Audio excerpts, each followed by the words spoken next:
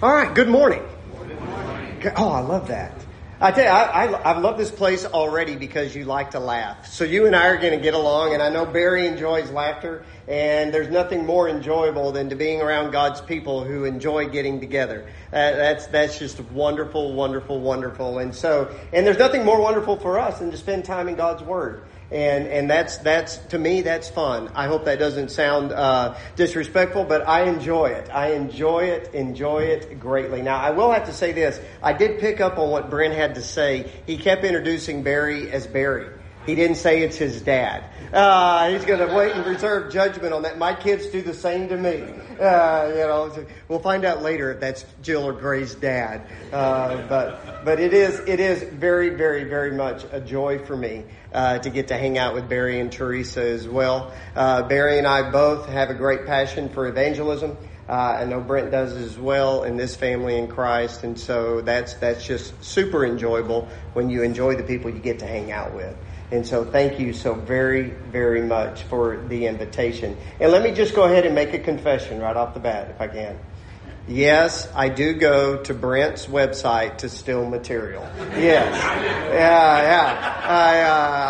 I want to look at, let's see what Brent had to say on this subject. This is great. I'll go read Brent. And so I appreciate your preacher so much, and I appreciate y'all for your foresight in being able to build a website that can be shared, and so we can all grow and learn together. So thank you so much for that.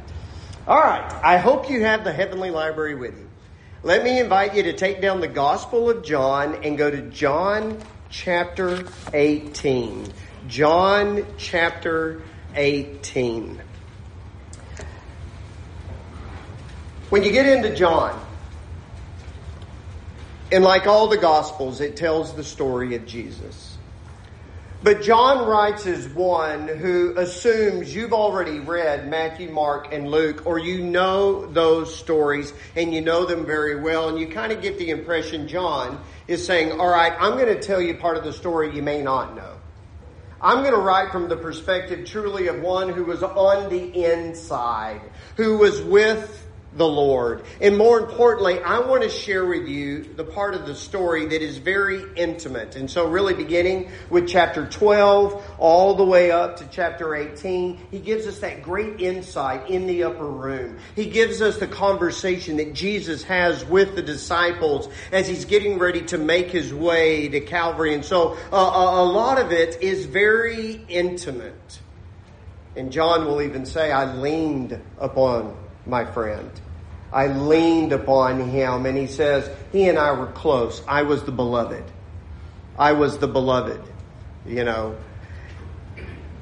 But there's something that he tells us Jesus said that is extremely powerful, that I want it to be on your mind as we go through this lesson.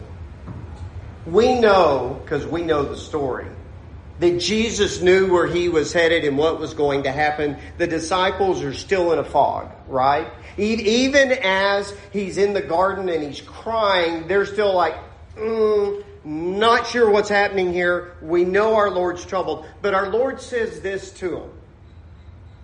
My peace I leave with you. That's a powerful thought. My peace I leave with you. In this world, you will have trouble. But take heart. I've overcome the world. Now that phrase, I'm sure you've heard before, it's like one of those great comforting phrases that you would kind of almost put in calligraphy on your wall. In this world, you will have trouble, but take heart, I've overcome the world. Here's the irony in that statement. He's going to a lot of trouble. And in a way, the overcoming hasn't quite happened yet, but he is confident in that hope. And in my trouble, I'm going to help you overcome your trouble. In my challenge, I'm going to show you the pathway to great peace. And this brings us to John 18. And what we find here is a conversation that Jesus has with Pilate. Now, here's what's interesting to me. I'm a former news reporter, all right? How did John get all this information? This is a conversation between Pilate and Jesus himself, you know. Clearly the Holy Spirit is at work. Or we see the work of the Holy Spirit, and there were others around who heard this conversation and they shared it. But nonetheless, John says, I'm going to take you inside something, and I'm going to take you somewhere that nobody else. I'm going to let you in on a conversation like a fly on a wall. And this is amazing. Because he takes us into the praetorium. He takes us into the high office of that day, and we hear a conversation between Jesus and Pilate. Now, I'm setting you up, and I'm going to come back to that. But I need to share you a story before we get into these stories. All of us as preachers have guys that we really look up to. And one guy that I really always looked up to, and I just loved to hear him preach, and I loved to read his writings, was a man by the name of Marty Pickup. He was a professor at the college for many years, at Florida College, but he was also a gospel preacher. And for me, it's kind of very cool. I'm now at Valrico preaching where he used to preach. But I was invited to come and hold a meeting where Marty was preaching. And that's the greatest amount of intimidation you can ever have as a preacher when you're preaching to other preachers. I hate that. I just hate that. Because I know what other preachers are thinking the whole time. Now, if I was to do that, you know. And so there I am having to preach to Marty, but he was so gracious and he was so kind. And he said to me one evening after the assembly, he said, "Hey, Phil, would you like to eat lunch the next day?" And I'm like, yes! I get to hang out with Marty Pickup. This is so cool. I mean, I was really almost like a school kid, you know, who's meeting the quarterback of the day. I mean, it was like, this is what preachers do. This is a cool deal. So Marty came by and picked me up, and we jumped in his Camry, and we're riding off to Chili's for lunch, and you know, and I'm just having a casual conversation when Marty unloads this question on me that just blew my mind. You see, it was an election year. And so, like any small talk conversation, you start talking a little bit of politics. What do you think on this, that, and the other? When Marty all of a sudden said this, he goes, "Phil, do you really think a republic is the best form of government?" I went, "What?" Now, you gotta understand, this is like kind of an outer body experience where you're like, you know, 15 billion things go on in your mind and you have like an hour-long conversation with yourself, but it's only 2 seconds, you know? And so I'm like, did Barry just ask me this? Did this guy that I greatly look up, he's questioning a republic? Now, to my credit, and I'll say that, I didn't say what was going on in my mind. I went, "Marty, could you please explain?" And Marty goes, "Well, Phil, what if a republic is not the best form of government? What if a monarchy was?" What? Have you not read your American history, Marty? We ran from King George. That's how we all got started. We don't want a king. We want to make our own decisions. We're a democracy. We are a government of the people. We are free. You're trying to take us back to tyranny? Are you crazy? A king? Can you imagine? We want a king in America. But I didn't say it. I bit my lip. And I went, "Marty, please explain so I don't have to kill you." He goes, What if you had a king who truly had the best interest of the people at heart? What if you had a king whose sole purpose was to do and serve for the people and not himself? What if you had a king like no other king? Wouldn't that be the best form of government? In John chapter 18 and in verse 33, we read this conversation. So Pilate entered his headquarters again, and he called Jesus and he said to him, "Are you the King of the Jews. Now let me just stop right there for a moment, all right? Pilate is not in town because Pilate enjoyed hanging out in Jerusalem. This wasn't exactly his home office, if you will. His office, his main headquarters was up in Caesarea. And the only reason he's in town is because it's the Passover feast. There's going to be thousands upon thousands upon thousands of Jews there. And his role as really a governor of the land is to make sure peace is maintained in the region for Rome. He serves at the will of Caesar, who is the king of the world in this day. And it's his job to squelch any kind of uprising or any kind of revolt. And the fact of the matter is, he's done it before. And he's called in the army to take out some dude, to take out some rebellion. And so he's in town only to keep peace. He doesn't want to be there. He doesn't care for these people. He doesn't care about them at all. He's simply there to keep Rome happy and to keep his office safe.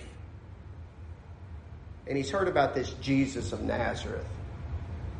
People have been calling him a king. He's the next king. He's the King of the Jews. He's the one that's been prophesied about. He's this great leader. He's heard the stories of the miracles. He's heard the stories about thousands upon thousands upon thousands are following this guy. And then all of a sudden, in a strange matter of circumstance, this Jesus is now before him. And the people that he's supposed to be leading have brought him to Pilate.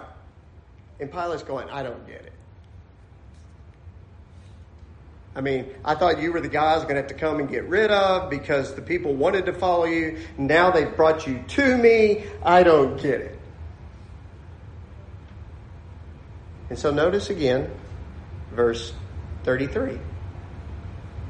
Are you the King of the Jews? And Jesus answered, do you say this on your own accord, or did others say it to you about me? Pilate goes, really? Seriously? Am I a Jew? Your own nation, your own chief priest have delivered you over to me. What have you done? Man, you must have really ticked these people off because you're supposed to be their king. I've heard all about how you're king, and now they're turning you over. What have you done? And Jesus answered, my kingdom is not of this world. If my kingdom were of this world, my servants would have been fighting that I might not be delivered over to the Jewish leaders. But my kingdom is not of this world.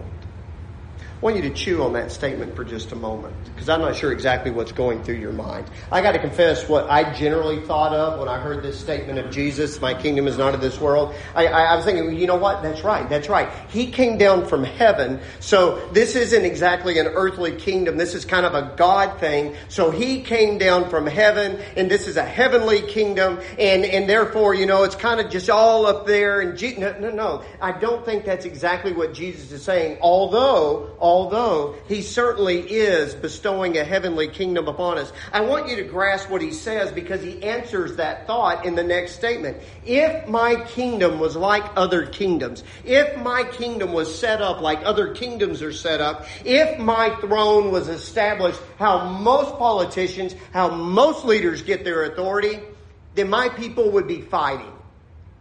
My people would be up in arms. I would have built an army. But I want you to know that's not how my kingdom is established. If you think back just a few hours earlier, what did Peter want to do? Remember, he and others carried a sword out with them, and then here comes that mob to arrest Jesus, and Peter goes, dun, da, da, I'll fight for you. And let's just be honest, Peter's not a good swordsman. He got an ear. It had to be quite the moment. We can kind of debate exactly how that happened. Was Malchus ducking? But nonetheless, Jesus is like, whoa, stop, no fighting. And he heals Malchus. A few hours before that, in fact, when he rides into town on Sunday? How did he ride in? Like a conquering king who has come to... No, he rode in a very humble way. Most kings would ride in with chariots, right? They'd be on the biggest animal possible. They'd be dressed in the fancy robes. An army would be marching in front of them. Not Jesus, not Jesus. He's sitting on a donkey. And does he go straight into the city and bang on Pilate's door and say, "Get off my throne. I've come to establish..." No, he goes to the temple to pray. Is he dressed like a king? No, he's probably wearing the common garments of everyday men. Maybe the fashion of a carpenter. And go back maybe a year earlier. You remember when Jesus fed the 5,000? You remember what the people immediately wanted to do? You mean we got a guy who can feed thousands with a prayer? That's awesome. And it's good food. And we got a guy who can heal people with a touch. Can you imagine? Can you imagine what kind of army he could build? Can you imagine what kind of domain he could establish? Well, let's make him king. It's John 6. Jesus caught wind of it and he immediately said, "All right, James, John, Peter, Andrew, in the boats, get out of here." And he runs off to the mountain. Because my kingdom is not established like other kingdoms. Now, here's the deal, folks. We struggle with this. We can look back in Christian history. Think back to the Crusades. Well, that's an interesting time, isn't it? Where men in the name of Jesus are going to go reclaim the Holy Land, and we're going to do it by killing people? What? And then you think back to the history of the Inquisition, where the church is exerting its power and its dominion, where you don't do what we tell you to do, we're going to have to kill you. Oh boy, that's great. Jesus said, no. Let's make it a little more practical to us. Okay, forgive me, this is going to step on our toes. I'm just giving you a little heads up.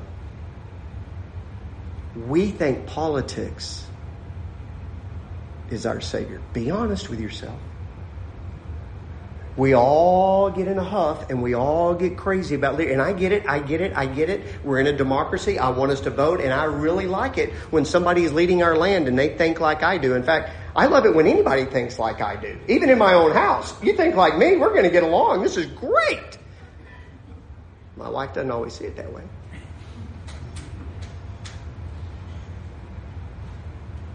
But Jesus is saying, I don't need votes. I'm not looking to win polls. I'm not looking for earthly influence. I don't need my people in positions of authority to make my kingdom flourish. Let that sink in. Because my kingdom is not of this world. Now, what does immediately Pilate think when he hears that? He goes, what? Notice the next phrase. You would say the exact same thing. So Pilate said to him, so you're a king? You're a king? You don't fight. You don't politic. You don't force. You don't push. So you're a king? Yeah, says Jesus. Yeah, absolutely. I am a king. Notice Jesus goes on and says this. He says, so you're a king? He goes, you're right. You say that I'm a king. Yep, I am a king. But listen to this. For this purpose I was born. For this purpose I have come into the world. And I've come into the world to bear witness to what is true. And everyone, please, if you like to underline in your Bible, underline this phrase. Everyone who is of the truth listens to my voice. And Pilate said to him, what is true? I want you to grasp what Jesus is saying here. I am a king. I am a king. And my kingdom is established like no other kingdom established. But I want you to grasp this. My people are just as different. I don't have to force them. I don't have to twist their arm. I don't have to make them. They listen to my voice. Paul, I know how you get your power. You strong arm people, right? You got to have an army come in. You got to have some sort of a regulation passed and law passed. You got to have some. I don't have to do that. I don't have to do that at all. Think back to Jesus' sermons. Are you ready? All right. What was his very first sermon? Anybody remember Jesus' very first sermon? Here's what's cool as preachers. He got it from somebody else. That's true. John was preaching, repent, for the kingdom of heaven is at hand. What was Jesus' first sermon? Hey, John, that's a pretty good sermon. Repent, for the kingdom of heaven is at hand. He preached repentance. And people went, okay. Okay. Turn, if you would, to the Sermon on the Mount. You'll love this. You'll love this. I know you've read this before, but I want you to read it in the context of this unusual king. All right? Have y'all noticed, anybody seen any political ads on TV lately? Almost makes you not want to watch TV, right? You know, every single one of them is, I'm the greatest leader of the world. I'll give you food. I'll give you power. Look at what I've done for you. And my opponent is a scoundrel. In fact, he bites off the heads of puppies and spits them in the ocean. That's how mean he is. It's like, really? Really? Right? Right? This is Jesus's platform. Matthew 5. Blessed are the poor in spirit. Wait a minute. If you're going to be my leader, you're supposed to lower my taxes. You're supposed to increase my wages. You're supposed to make my life a little... No, I want you to be poor. I want you to crouch like a beggar. Blessed are those who are hungry. Are you kidding me? Have you seen what it costs to go to Publix these days? You're supposed to be lowering. No, I want you to be hungry. And I want you to hunger for righteousness. Blessed are those who are persecuted. What? This is your political platform? This is the best you can come up with? But here's the deal. His followers went, yes, I get it. In fact, his word will sink deep into their hearts, and it will flourish so much so that they'll take the cares of the world and they'll pluck them out of their lives like they're plucking out weeds. And this is where it really gets crazy. Go to Matthew 6. Listen to this. This is verse 19. Don't lay up for yourselves treasures in heaven. Don't lay up for yourselves treasures on earth. All right, let me say this right. All right. Don't lay up for yourselves treasures on earth where moth and rust decay. Lay up for yourselves treasures in heaven. In fact, the king is saying, I'm not really that concerned whether you've got money or not. But I want you to have an eternal inheritance like no other. And notice verse 33. Don't worry like the world worries. Don't worry like the world worries about politics. Don't worry like the world worries about food and clothing. Don't worry. No. Seek first the kingdom of God, and I got you. I got you. Now, folks, we got to think about this.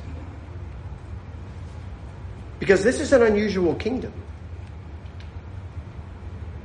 And our king actually warns us about prosperity on this earth. Our king actually warns us about wanting things like the world wants things. In fact, he wants us to be more focused on the hearts of others and bringing others to his kingdom than we are to make our life in this world more comfortable. But yet in all that, this is what's crazy. He still claims to be the king. And his kingdom is not restricted by borders on a map. You can go to any map and you can see where a kingdom begins, where it ends. You can look at the lines. Jesus says, I have no limits to my kingdom.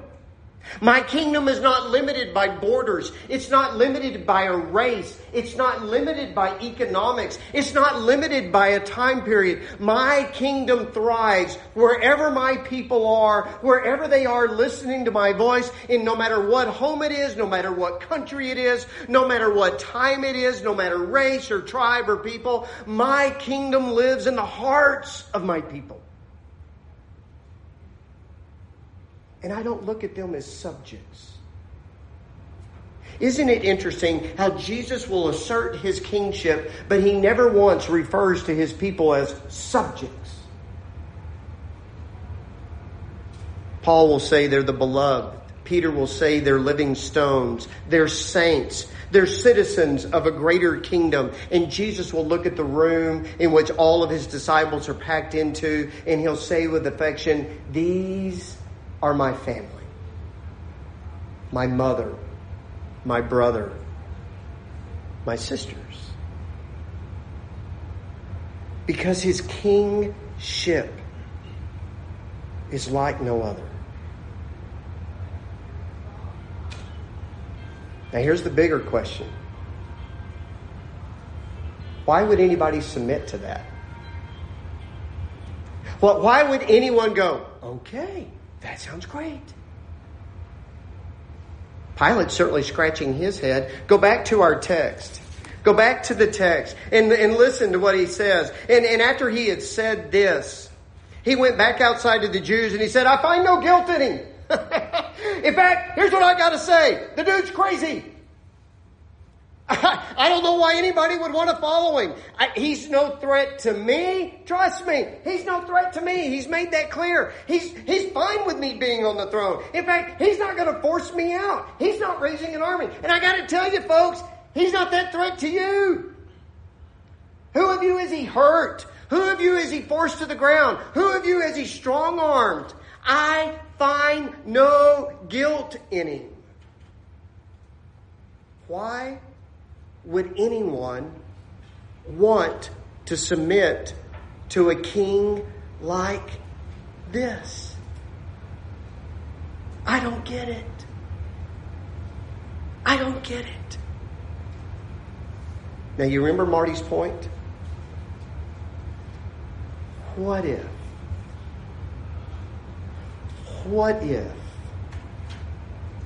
you had a king like no other king? What if you had a king who truly had the people's best interest at heart? And Pilate said, follow along with me. I find no guilt in him. Because there was no guilt. But you have a custom that I should release one man for you at the Passover. So you want me to release to you the King of the Jews? Let me release this guy. Let me release the King of the Jews. I got to tell you, folks, I think he's a little loopy. He thinks he's the king, but it's different. It's weird. It's challenging. He's no threat to anybody. I really don't want to do this. Do you want me to release to you the King of the Jews? And they cried out, no, no. We want you to release Barabbas. Now, here's what you got to know about Barabbas.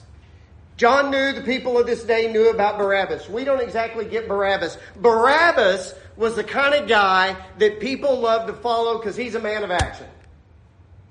And he's like many politicians today. All right? And let's be honest with ourselves. I know this guy's a scoundrel, but he's my scoundrel. Right?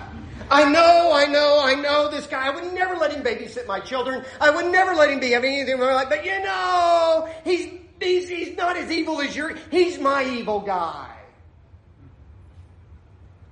Barabbas is a robber. He's a murderer, but he's our murderer. Because he was trying to defend Jewish rights. And that's important. So you give us him. Chapter 19. Now remember who's telling this story. It's a dear, dear friend of Jesus. It's somebody who listened to his voice. And Pilate took Jesus and flogged him. Can I share something with you real quick? This is so important. Anybody do a daily Bible reading? That's so great. Can I tell you one of the challenges with a daily Bible reading? I love it. I'm not saying it's bad. But we don't let it soak in sometimes. A flogging was a vicious punishment. I'm not going to gross you out. But John just said they flogged him. That was a 30 to 45 minute ordeal where a man is stripped of all his clothing, stretched out on a post, and beaten with whips close to death. They did that to Jesus. And then the soldiers twisted together a crown of thorns and they put it on his head. They arrayed him in a purple robe and they came up to him saying, "Hail, King of the Jews." And then they struck him with their fist. It's part of the story sometimes we forget. You ever been punched in the face? If you had an older brother or younger brother, you probably had one of those moments. Our Lord is repeatedly punched in the face after a flogging. And Pilate went out again and he said to them, "See, I'm bringing him out to you. I find no guilt in him." So Jesus came out wearing the crown of thorns, the purple robe, and Pilate said to him, "Behold the man." Is Pilate trying to make a point there? I don't know why everybody's in such an uproar. He's just a man. Look what I just did to him with all my power. He's bleeding from head to toe. And when the chief priests and the officers saw him, it's not enough. It's not enough. Crucify him. Crucify him. And Pilate said to them, "Well, you take him yourselves and crucify him, for I find no guilt in him." And the Jews answered him, "Well, we have a law, and according to that law, he ought to die because he's made himself the Son of God." When Pilate heard that statement, he was even more afraid. "You're a God?" He entered his headquarters again and he said to Jesus, Where are you from? Where are you from? You're a God?" And Jesus would give him no answer. So Pilate said to him, "Do you not understand what's happening here? Do you not understand that I have the authority? You won't speak to me? Don't you know I have the authority to release you? I have the authority to crucify you?" And Jesus said, "You would have no authority over me unless it had been given to you from above. Therefore, he who has delivered me over to you has the greater sin." I don't know what you see when you see this picture. Can you see Jesus? Can you see him? In the eyes of man, he's weak. God is bleeding profusely. God is being mocked with a crown of thorns. God is being laughed at with a purple robe. God is being brought to his knees.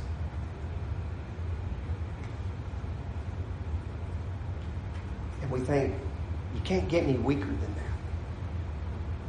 This is the same man who fed thousands with a prayer. This is the same man who healed eyes with simply the spit from his lips. This is the same man who would calm seas by just saying peace. This is the same man who could touch a coffin and the dead would rise up.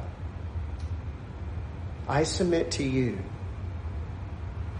this moment was his most powerful moment.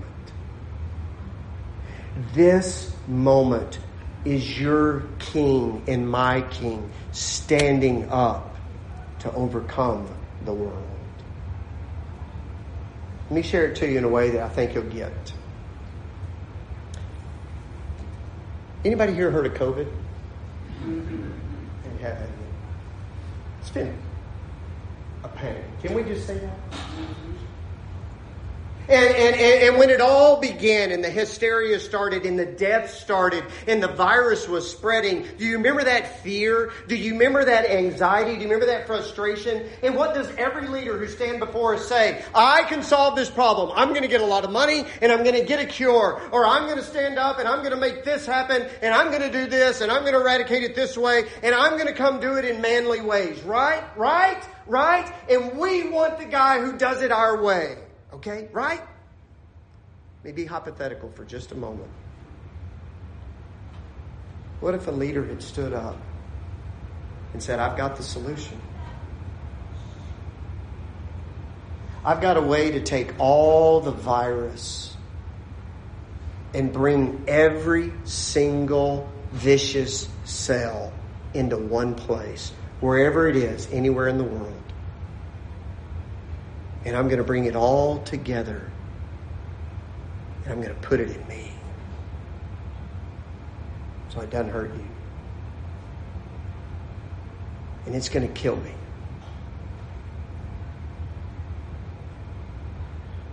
But if you'll make me your king, that's exactly what I'll do for you. Because I'm not looking for dominion. I'm not looking for power in man's sense. I'm here to do it for you. Because I love you. Hypothetical, right? Anybody know where I'm going with this? I'm going to take all your sin. I have the power to do it. You've seen my power in other ways, right? And I'm not just going to take away your sin. Here's what I'm going to take away: your guilt. Your shame, your anxiety. My peace I give to you. In this world, yeah, you're going to have trouble. But you take heart. You take heart. I've overcome this world.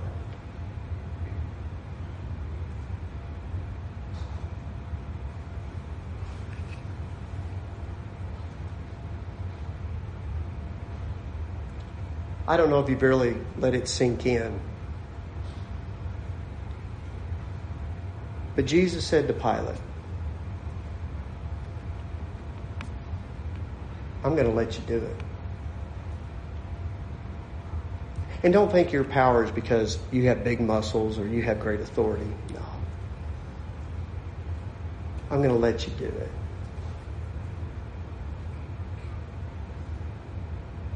Because I'm a different kind of king.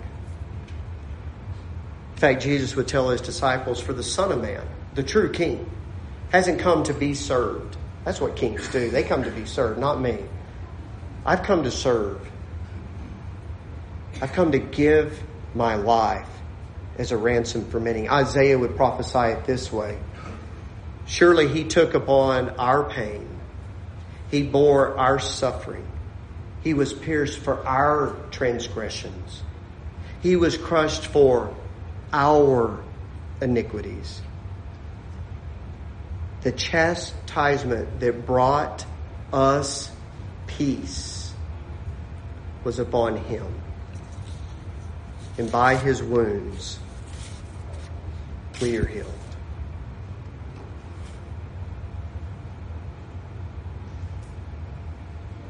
You know what's interesting about all that? Is you know how this story plays out? This is crazy. Did the Jews like Caesar? They hated Caesar. They were just like you and me when it comes to whoever's leading. Oh, I can't stand them. Oh, they're controlling me. Oh, they are just like us. Hate that guy. But you know what? They hated Jesus more. Isn't that crazy? In fact, you read on in the story, and the chief priest will finally get Pilate to do what he doesn't want to do, because they say to Pilate, if you don't crucify Jesus, we're telling on you. And you're not Caesar's friend. Long live Caesar. Crazy, isn't it? Crazy. I tell you what, folks. It's no more crazy today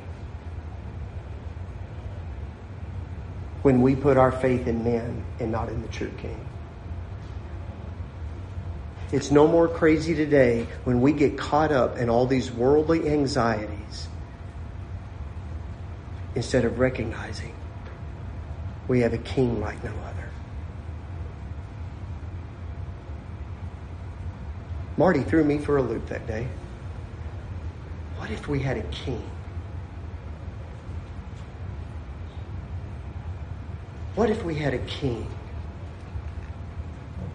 Wouldn't that be the best form of government there is?